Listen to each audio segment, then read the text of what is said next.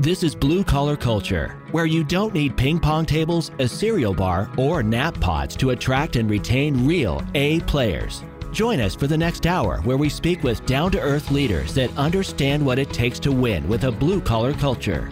Now here are your hosts, Jeremy McLiver and Ryan England.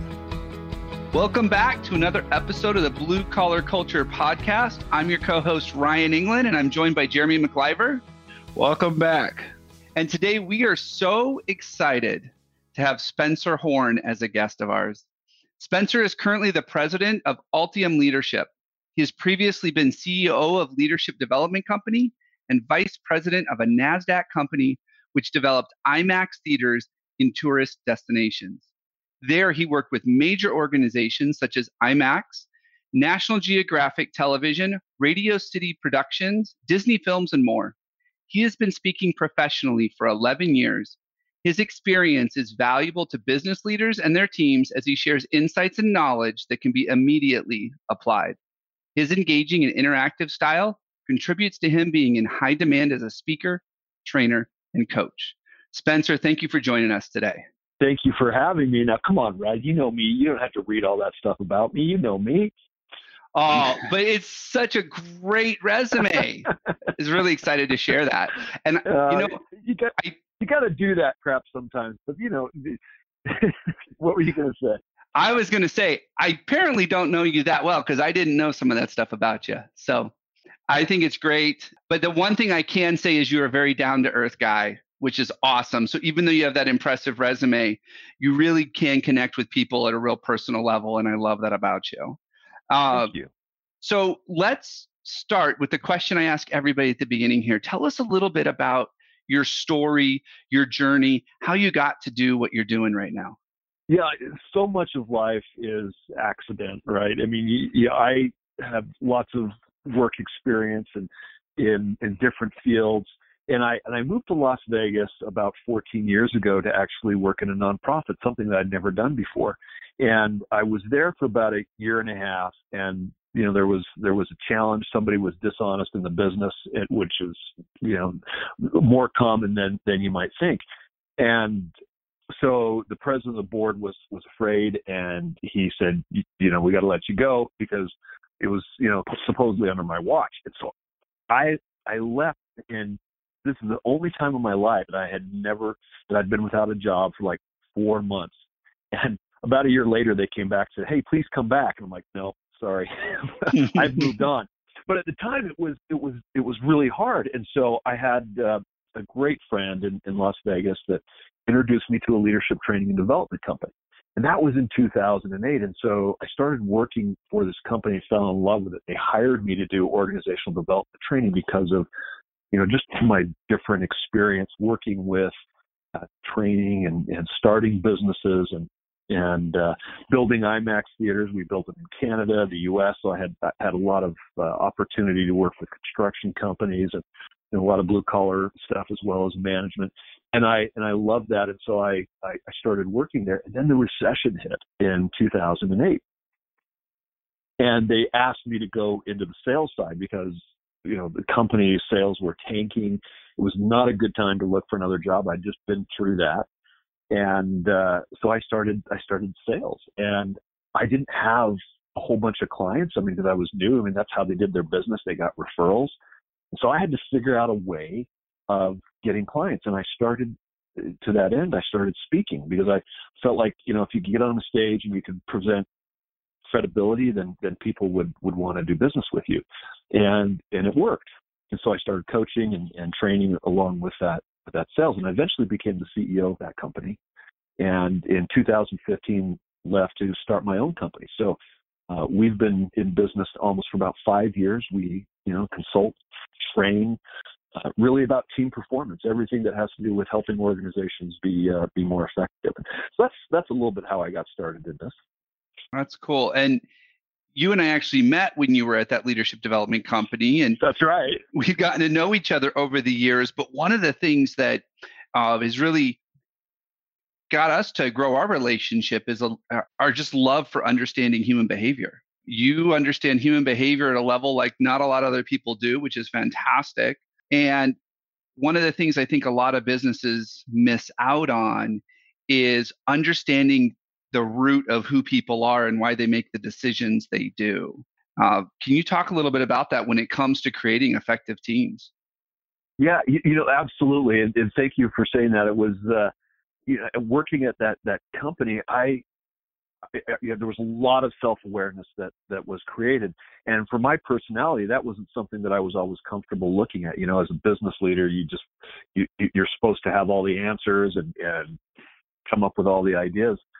So I thought, and that's not true at all. But yet a lot of people feel like if they're in a leadership position, they have to look like, sound like, they have all the answers and they know where they're going. And so sometimes there's what's called an imposter syndrome. Hope people don't find me out. And so we don't open up about our weaknesses.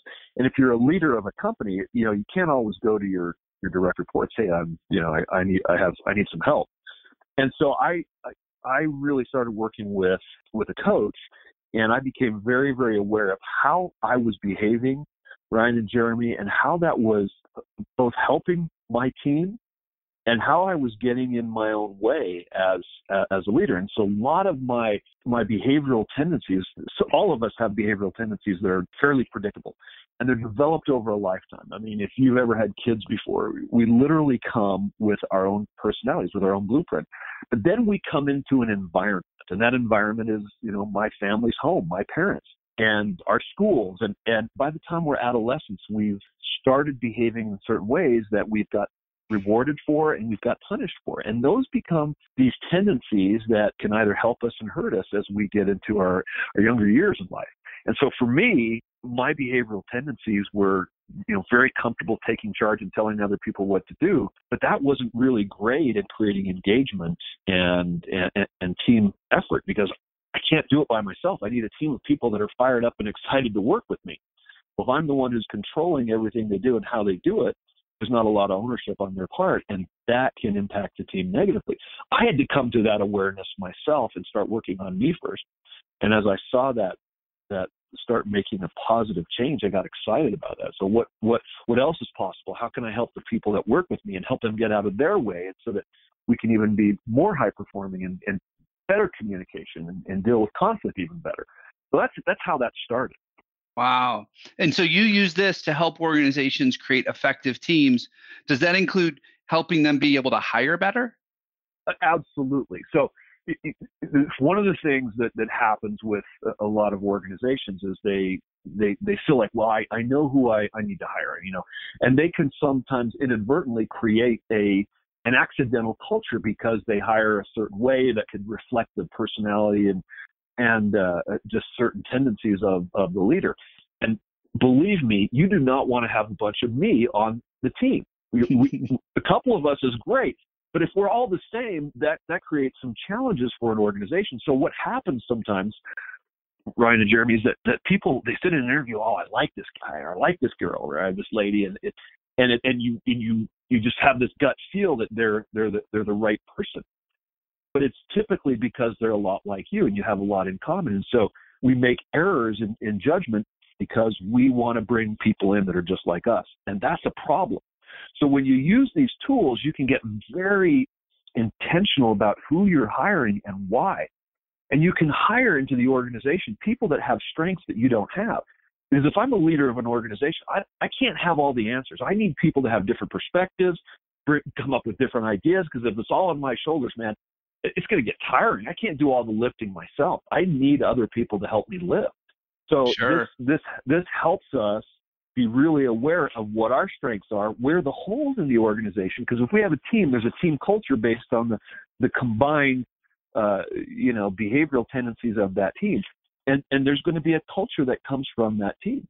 And I walk into some organizations like a library. That's part of the culture, right? Because they have a bunch of people with low dominance, low extroversion. They're all focused on detail and accuracy. You walk in other places and it's like a party. It has a huge amount to do with the type of people that you're hiring. And if you're purposeful, or if you know what you're doing, you can do that with intention, and it can make a huge impact in your results. So how would someone go about doing that? Because so we talk about culture a lot, and I think everybody has a sense of what culture is, but I don't know that everybody understands how to be intentional about culture. How do we do that? Well, so, the team is a living organism, and really, you have to look at the team as a system. So you can't, and it's made up of individual people. If you take one person away, it's going to change that system. You add one person, and it's going to change the system as well. So you want to measure what the behavioral tendencies of the team are. I mean, do you have a bunch of guys that are just high dominant and like to be in charge and don't want to be told what to do? Well, you can you can anecdotally probably know what that is, but you can actually measure it with degree of confidence that, yes, this is what we have, or here's the profile that we have. There are consequences of our culture, right? And it's how we think, it's how we behave, it's how we show up, it's how we solve problems. And some of those behavioral or cultural tendencies or behavioral tendencies are going to be very helpful, but at other times they're going to be a hole. So the first thing to do, right, is you measure it. Where are we? And become aware of who's who on the team. Because if I were to ask you, president of the company or CEO of the company, are there people on your team that you wish you could just duplicate, right? They're going to say, oh yeah, I mean, I want Jeremy. I need another Jeremy. I need another Ryan. Well, great. What is it about them that is so helpful to the team, right? Are there people on your team that you just wish, you could, that maybe weren't there, that no matter what you say and do, they do what they want anyway? Well, what is it about that profile? And so you can start to see what, the star performers are doing, and you can actually create, you can create models, right? So let's say you have specific jobs. Give me an example of some of your clients, maybe a superintendent, construction company, or project manager, or, different types of jobs, or let's talk about one of them maybe to jump in on is like, because I see this like a plumber, because there's sales and they're technicians. Right. So. Perfect. So you have a technical sales position, right? So one of the things you can do is you can actually create a model of the ideal technical sales plumber or air conditioning technician, because a lot of those guys have to go out and they do installs, but they also upsell, and so it's a big part of what they do for a lot of small firms, right? So you might look at your company and you might take your star performers and you look at their profiles, their behavioral profiles, and you put that into a survey. Then you ask, the leaders of the company, okay, if this is the type of job that we have, technical sales, for plumber, air conditioning, or whatever it is, what do you think makes that person successful? What's your experience? And we ask them to take a survey. And once we get all this data, we analyze it, and it, for a better word, it creates a Frankenstein, right? Because we've got all these different people in there, and we look at that and we talk about, okay, here's the outcome that we've created. I'm like, oh wow, that's a problem. We didn't look at it that way. Or I thought that was more important, and this other person, on the team thinks that this behavior, maybe they need to be more, they need to be a better listener. This person thinks they need to be better, persuasive. And so we actually get aligned as a management team of what it is that we value in that position. So that's one of the first things that we do, is we get clear how we feel about it, about the position, and then we figure out where we're misaligned, and we adjust that model until we create the quote unquote perfect technician behavioral profile. Now, you can't go out and just start discriminating against people if they don't have that perfect profile. First of all, you can't do that according to the equal opportunity employment. It's not allowed. But what you can do is, once you know what that quote unquote ideal is, you can start asking questions to know if people are going to be a great fit or not a great fit for that. And that is completely defensible and allowable. So, for example, Jeremy, you if I'm hiring you to come and be my, plumber technician sales guy, and you take the survey and you're out, let's say you don't have that persuasive characteristic that we're looking for, but you're good with everything else, I could ask a specific question, and the survey actually does it for me, so I don't have to think about it. And it's going to say, Jeremy, tell me of a situation where you had to persuade someone to make a decision, and tell me about that. And how did that go? And how did you do that? And what happens if you have an idea, in your past your past role, if you had an idea that you shared with the team and they rejected it, how did you handle that? What that's going to do is going to give me the answers that I need to know if this person, even though they don't have the quote unquote perfect persuasive profile, do they have the ability to do the job that I need them to do? Then I can say, this is the person that's right. I don't hire you based on how much I like you. I hire you based on your ability to do the work that you need to do at the job. And so it creates a much more systematic way of making decisions about people. You just become smarter in who you hire and how you hire them. This is great. So Spencer, once we have, identified what we now have, like we've identified this top person and maybe some people that we know we don't want to have, and we have kind of our baseline. Yeah. And we begin using this in our hiring process. One of the things right now that's out there is it's hard to find good people. So yeah. How are we able to be selective when we can't even find good help? That's a great question, and it's a challenge in, for example, a lot of my construction clients. They struggle to get enough candidates, and sometimes people will leave their company to go with a bigger firm. So we're talking about more small to medium sized companies. How do you compete? And I know for a fact that there are a lot of people that have been in those big firms that are looking for a more personal, more real environment. They're sick and tired of all the red tape. They're sick and tired of all the politics, because you have everything to make a decision has to go through 5 different levels of approval, and that can be really tiring and frustrating. So one advantage that a smaller firm has is just being real and really connecting with the leadership of the company and having a sense of connection to the mission of the organization and feel like you're making a difference. So that's one advantage. Yet if you as a company don't have a positive and empowering culture, why does anybody want to work there? So to me, what I do is I work, if I'm working, hypothetically, I'm working with a company, I want them to create an environment where people just love to be there. Matter of fact, they love it so much they tell stories about it. They share it with other people. Like, oh my gosh, I love working with Jeremy. I love working with Ryan. This. If all the jobs I've ever had, this is the best. You need your people telling your story. If that's not happening, it's because the leadership in that organization is not being intentional about the culture on that team. You guys are talking about blue collar culture. This is what you're doing is so amazing, because it's so important for your clients to understand the impact they can have on their own future and on attracting some of the best talent out there. It's just by how they are intentional about that culture. I don't know if I answered that very well. Does that make sense? Yeah, no, I couldn't agree more with what you're saying there. I mean, we'll see that when you become very intentional about it, like you said, that there's the big company, their competitor that has all these employees, and their employees are not necessarily happy being there. They're looking for something. I know I was working with one company who was really struggling to find good help, and they had some really peculiar hours, and there's some challenges that were around the scheduling that they had to do, and they kept trying to work on that scheduling. And then one day they realized that people that were working in mines actually had way worse schedules. They had to be disconnected from their families in these mines for long periods of time, but they had the skills that they needed. And so they began marketing to the mines, and all of a sudden their schedule was no longer such a major issue, because it was better than what the people were coming from.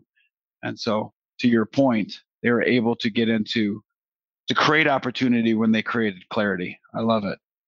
Yeah, I love your tagline here: business results without foosball, flex time, or free meals. It's not about ping pong tables. It's not about free massages.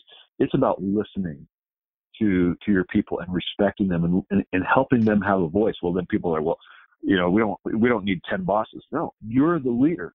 But as a leader in your organization, if you create an environment where you allow people to speak up and to have a say, to have some control over what they do and over their lives, it can be magical, right? And there's still a way to create great accountability, great follow through, and expect that, but do it in a way that is just so engaging. And that's the secret sauce that you've got to figure out. And it's not that hard when you understand it and are intentional about it.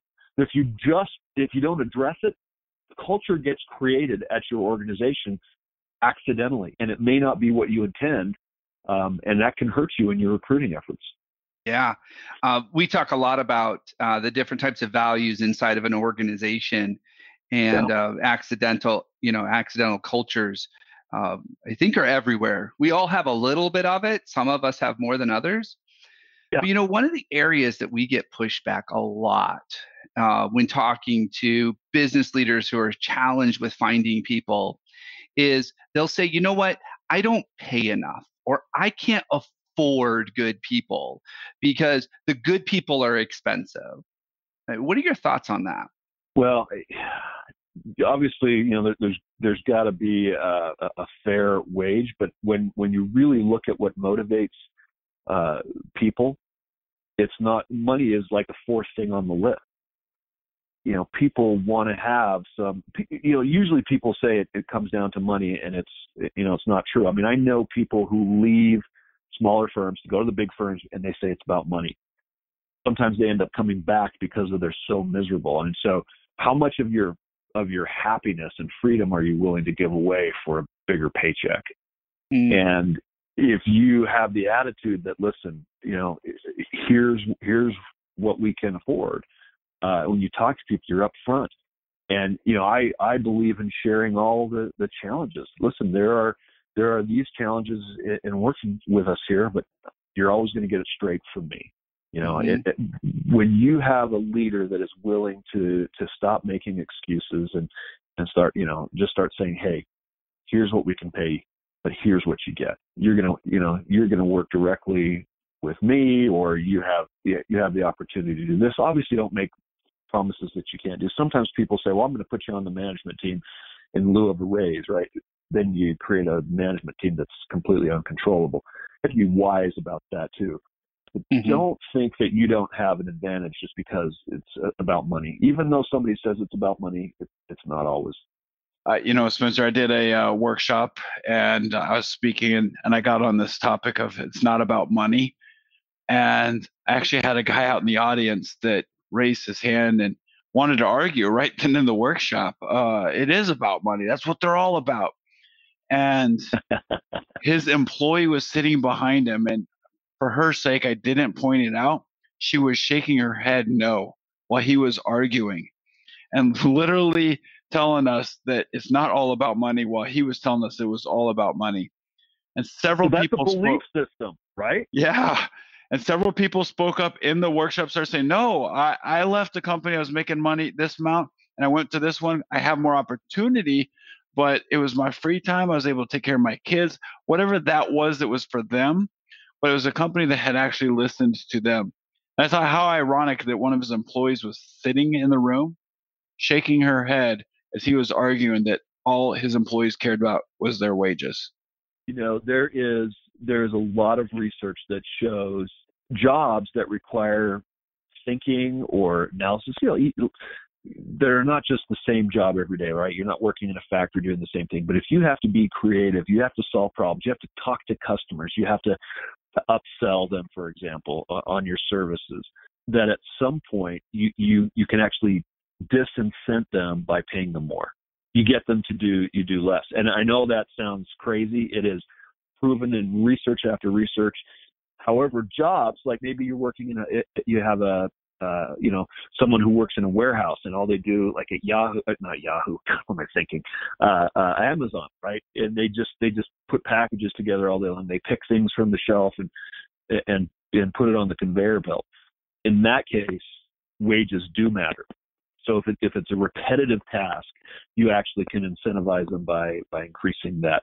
But if it's a job that requires thinking and more creativity, you will actually reduce productivity by paying them more. And the book, if you want to find some of that research that has it, is called Drive. by Daniel Pink, and it's surprising. If you don't want to read a book, there's a 10-minute video YouTube on it called Drive by Daniel Pink. You can watch that, and it shows you some of the science behind that. And so, first of all, throw that out the window. And you just Jeremy, you just told a great example of that. But if you have that belief system as a business owner, you're putting yourself at disadvantage because you're thinking, well, I can't get the best people. So if you can't do something, then how likely are you to actually put effort into doing it? So put that aside because it's not a real issue. It's your belief. Yeah, I think one of the things that I've talked to some business leaders about is, the employees will use the excuse of money. Yes. Because it's a lot harder. They're fairly confident the owner's not going to say, you know what, I'll pay you a raise. I'll give you more money to keep them. Because if that happened, then the next guy hears about it and he holds you hostage to that. And then all of a sudden you start paying people like crazy. So I think they use that as an excuse. But I've got a couple of clients where employees will actually come back a year later and go back to their original wage. And it's not about the money. It was other things were at play. And I love what you were talking about with Daniel Pink and Motivation 3.0, because it really does come down to what drives people.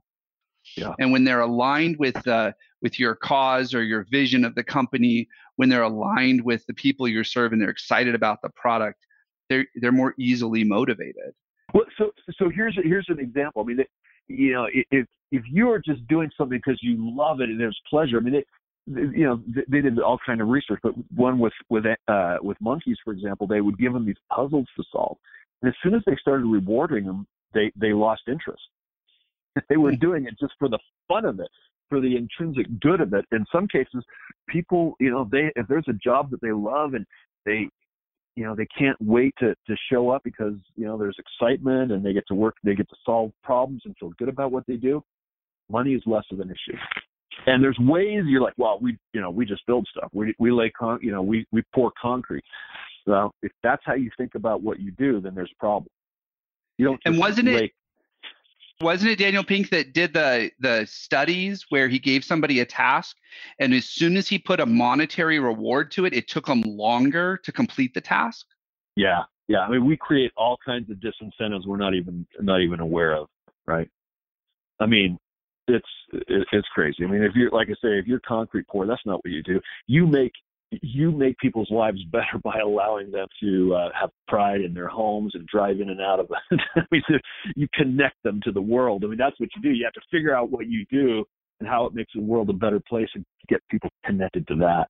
And then they get excited about what they do. Yeah. It's kind of like that old story about those three bricklayers.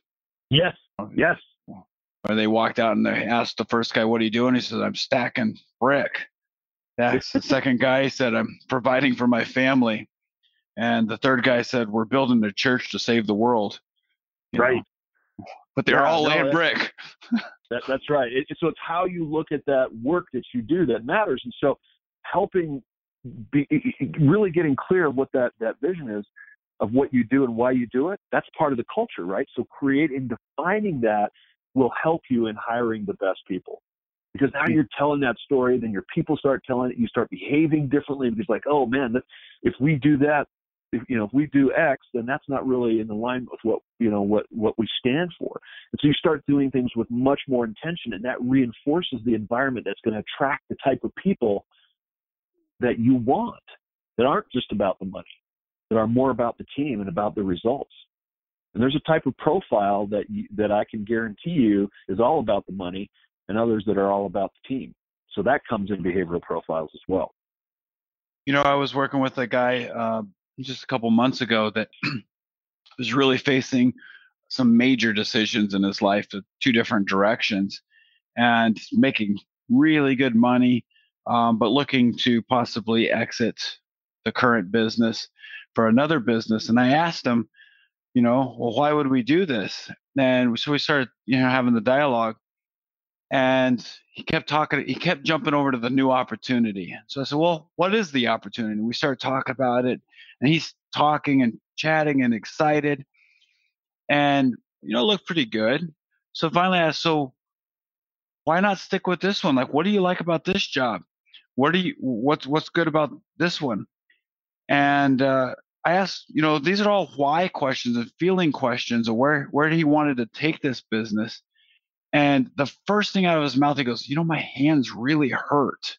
And he starts rubbing his hands because he lost the passion in that. And so he was ready to, it wasn't who he was. And he had recognized that there was something that was a lot deeper that he wanted to go fulfill.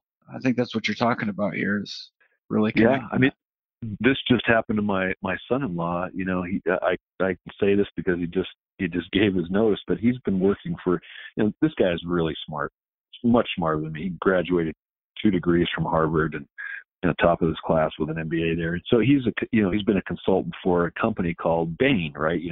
Mitt Romney's old company. They're like a McKinsey. They're these guys. When they work with a client, they charge him like $250,000 a month. So it's the kind of company he's consulting. So he's a smart kid. But here's what's important to him. He's got 4 beautiful kids, 4 of my grandchildren, and his wife that he absolutely loves. And they've been married, 11 years now. He's been working 80 hours a week for most of his life. And he's missing so much. And he's like, I'm done.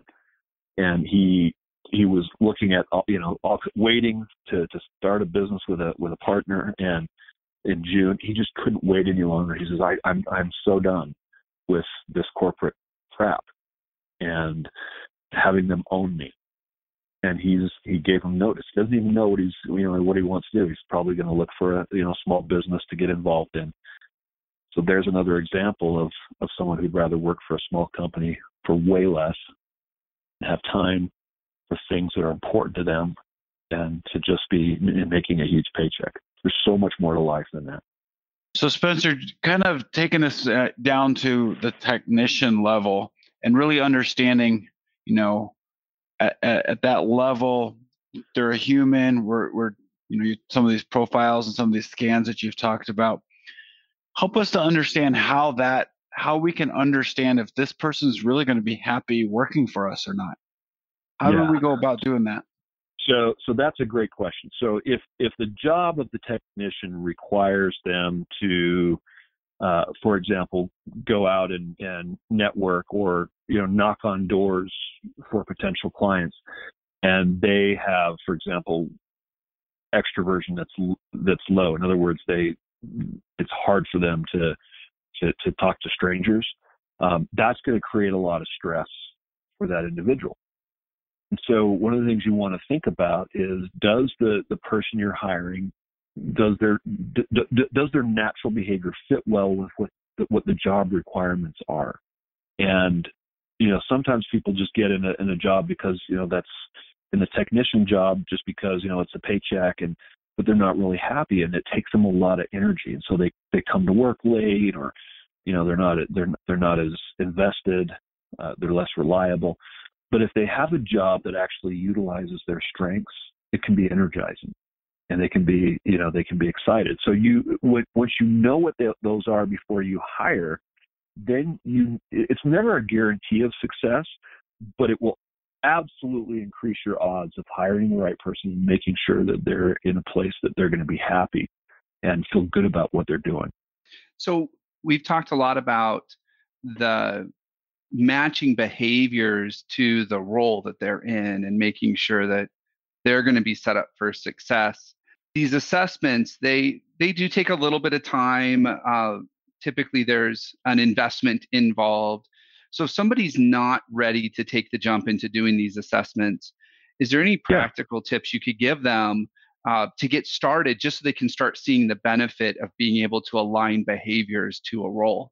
Good question. So the surveys that we're talking about are fairly cost effective. I mean, $35 for a survey is to $100. You're talking a range there for just the survey. But if you have somebody that really helps you, teaches you what to do, then you might pay a little bit more for that than that. So the cost itself is so worth it. But if you don't have that, come up with a set of behavior-based questions that you are consistent about with every hire. So here's a hiring practice that I would recommend if you're not using that survey. agree upon questions that you feel like are absolutely necessary to know. And not, for example, are you a hard worker? Oh, yeah, I'm hard. Anybody that's going to want a job is going to tell you what you want to hear.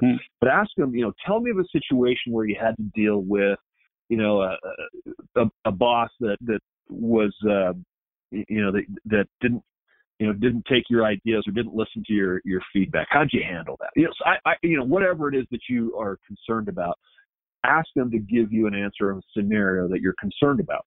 Write those questions down. Maybe you have 5 or 10 questions, and have more than one person be doing the interviewing, right? So don't just make it you, the boss. Have somebody that's different than you. Maybe if you have a small company, make it your spouse, right? But somebody that has a different perspective than you that will ask some questions. So let's say you have 10 questions.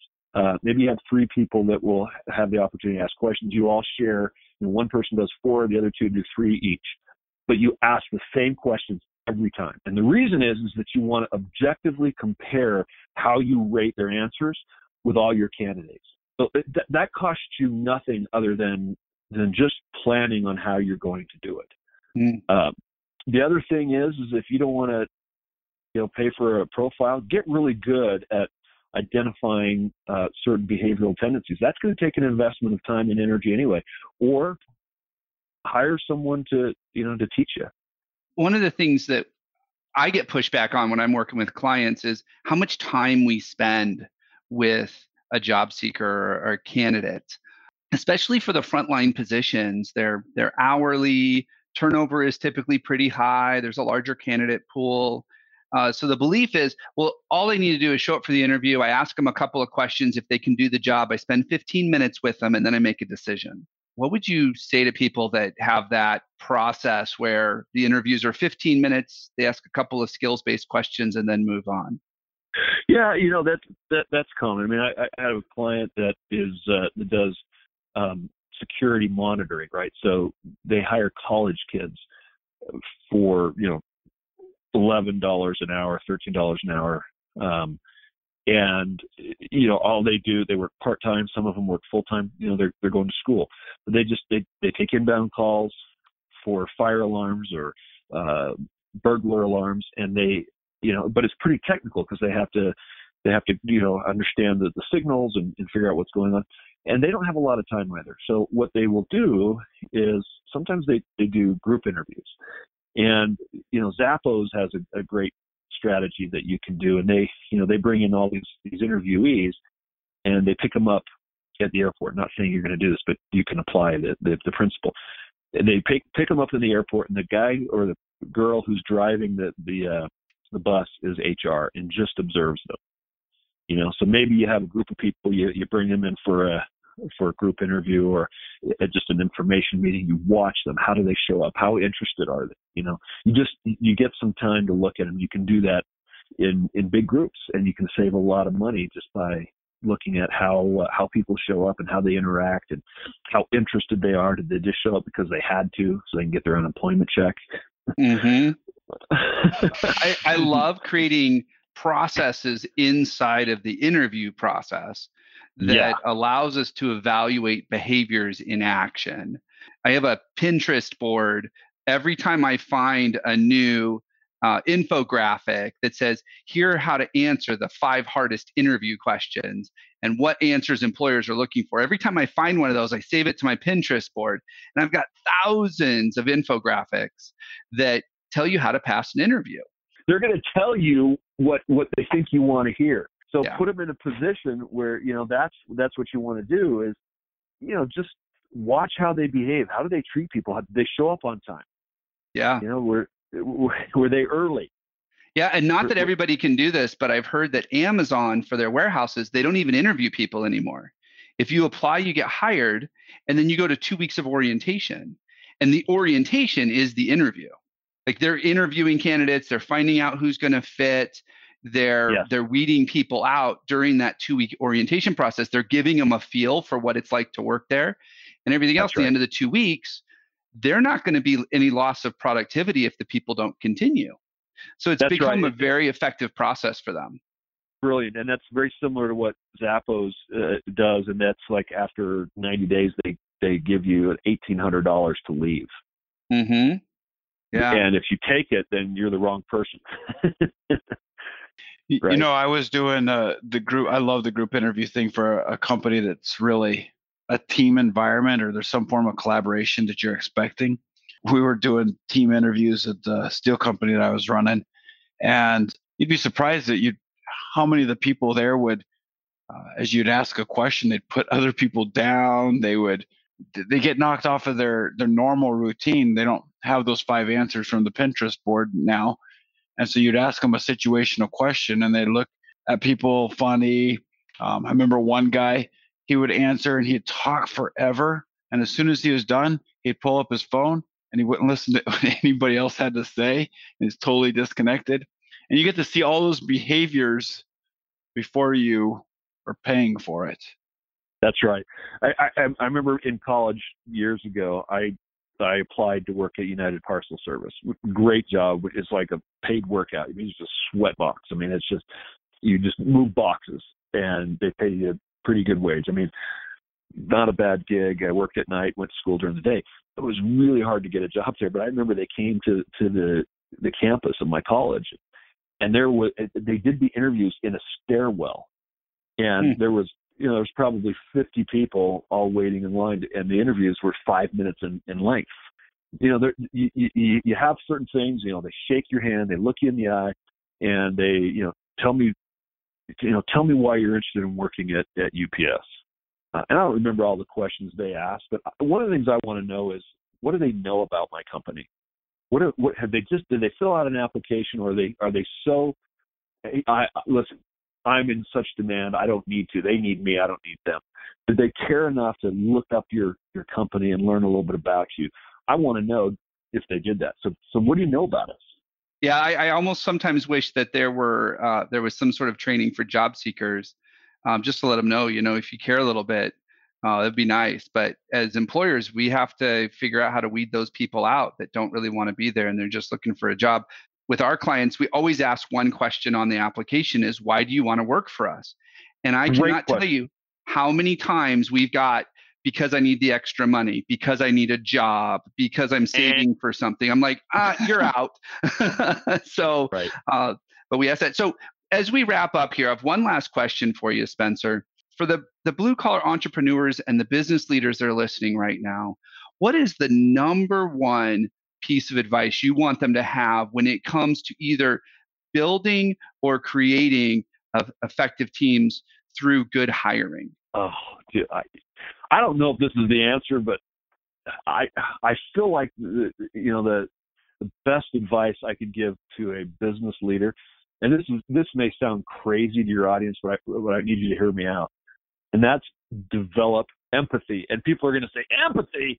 That's stupid soft skill. We need tough guys, right?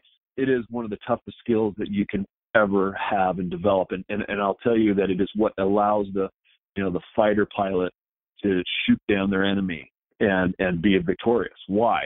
Because if you care enough to understand your enemy, that means you respect them. Think about your competition. How do you position yourself against them? You understand them. You don't have the arrogance that you're the best and the smartest, you know it all. It's not just about putting yourself in someone else's shoes. It's truly about being aware of how to respond in the right situation. So, for example, how do you respond in an interview? If you have empathy is actually a life and death skill that we were born with. It's what allows you to respond to the police officer that pulls you over appropriately. It's what allows you to sit in front of a judge and respond the right way, right? It's what allows you to respond to your spouse appropriately when they say something like, I love you, or I'm frustrated with you, to have the right response. It's what allows you to respond appropriately when somebody wants to kill you. So it's this situational awareness that whatever situation you're in, you're able to respond appropriately. And I don't think people really look at empathy that way. And I think if you have it, you can understand who you're interviewing, you can understand how you're showing up, and it's a hard skill.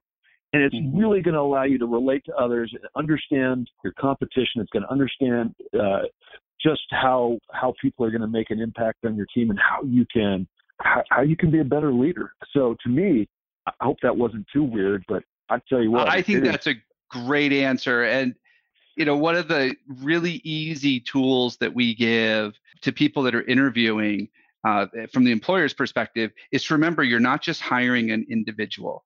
There's a family behind that individual. There's a spouse, there's children, there's a whole set of situations that as an employer, we are taking on if we hire that person.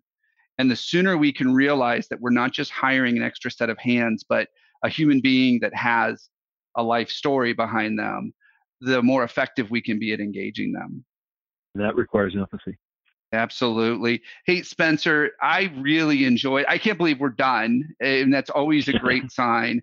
I really enjoyed it today. How do our listeners get a hold of you if they want to learn more about how you can help them build effective teams?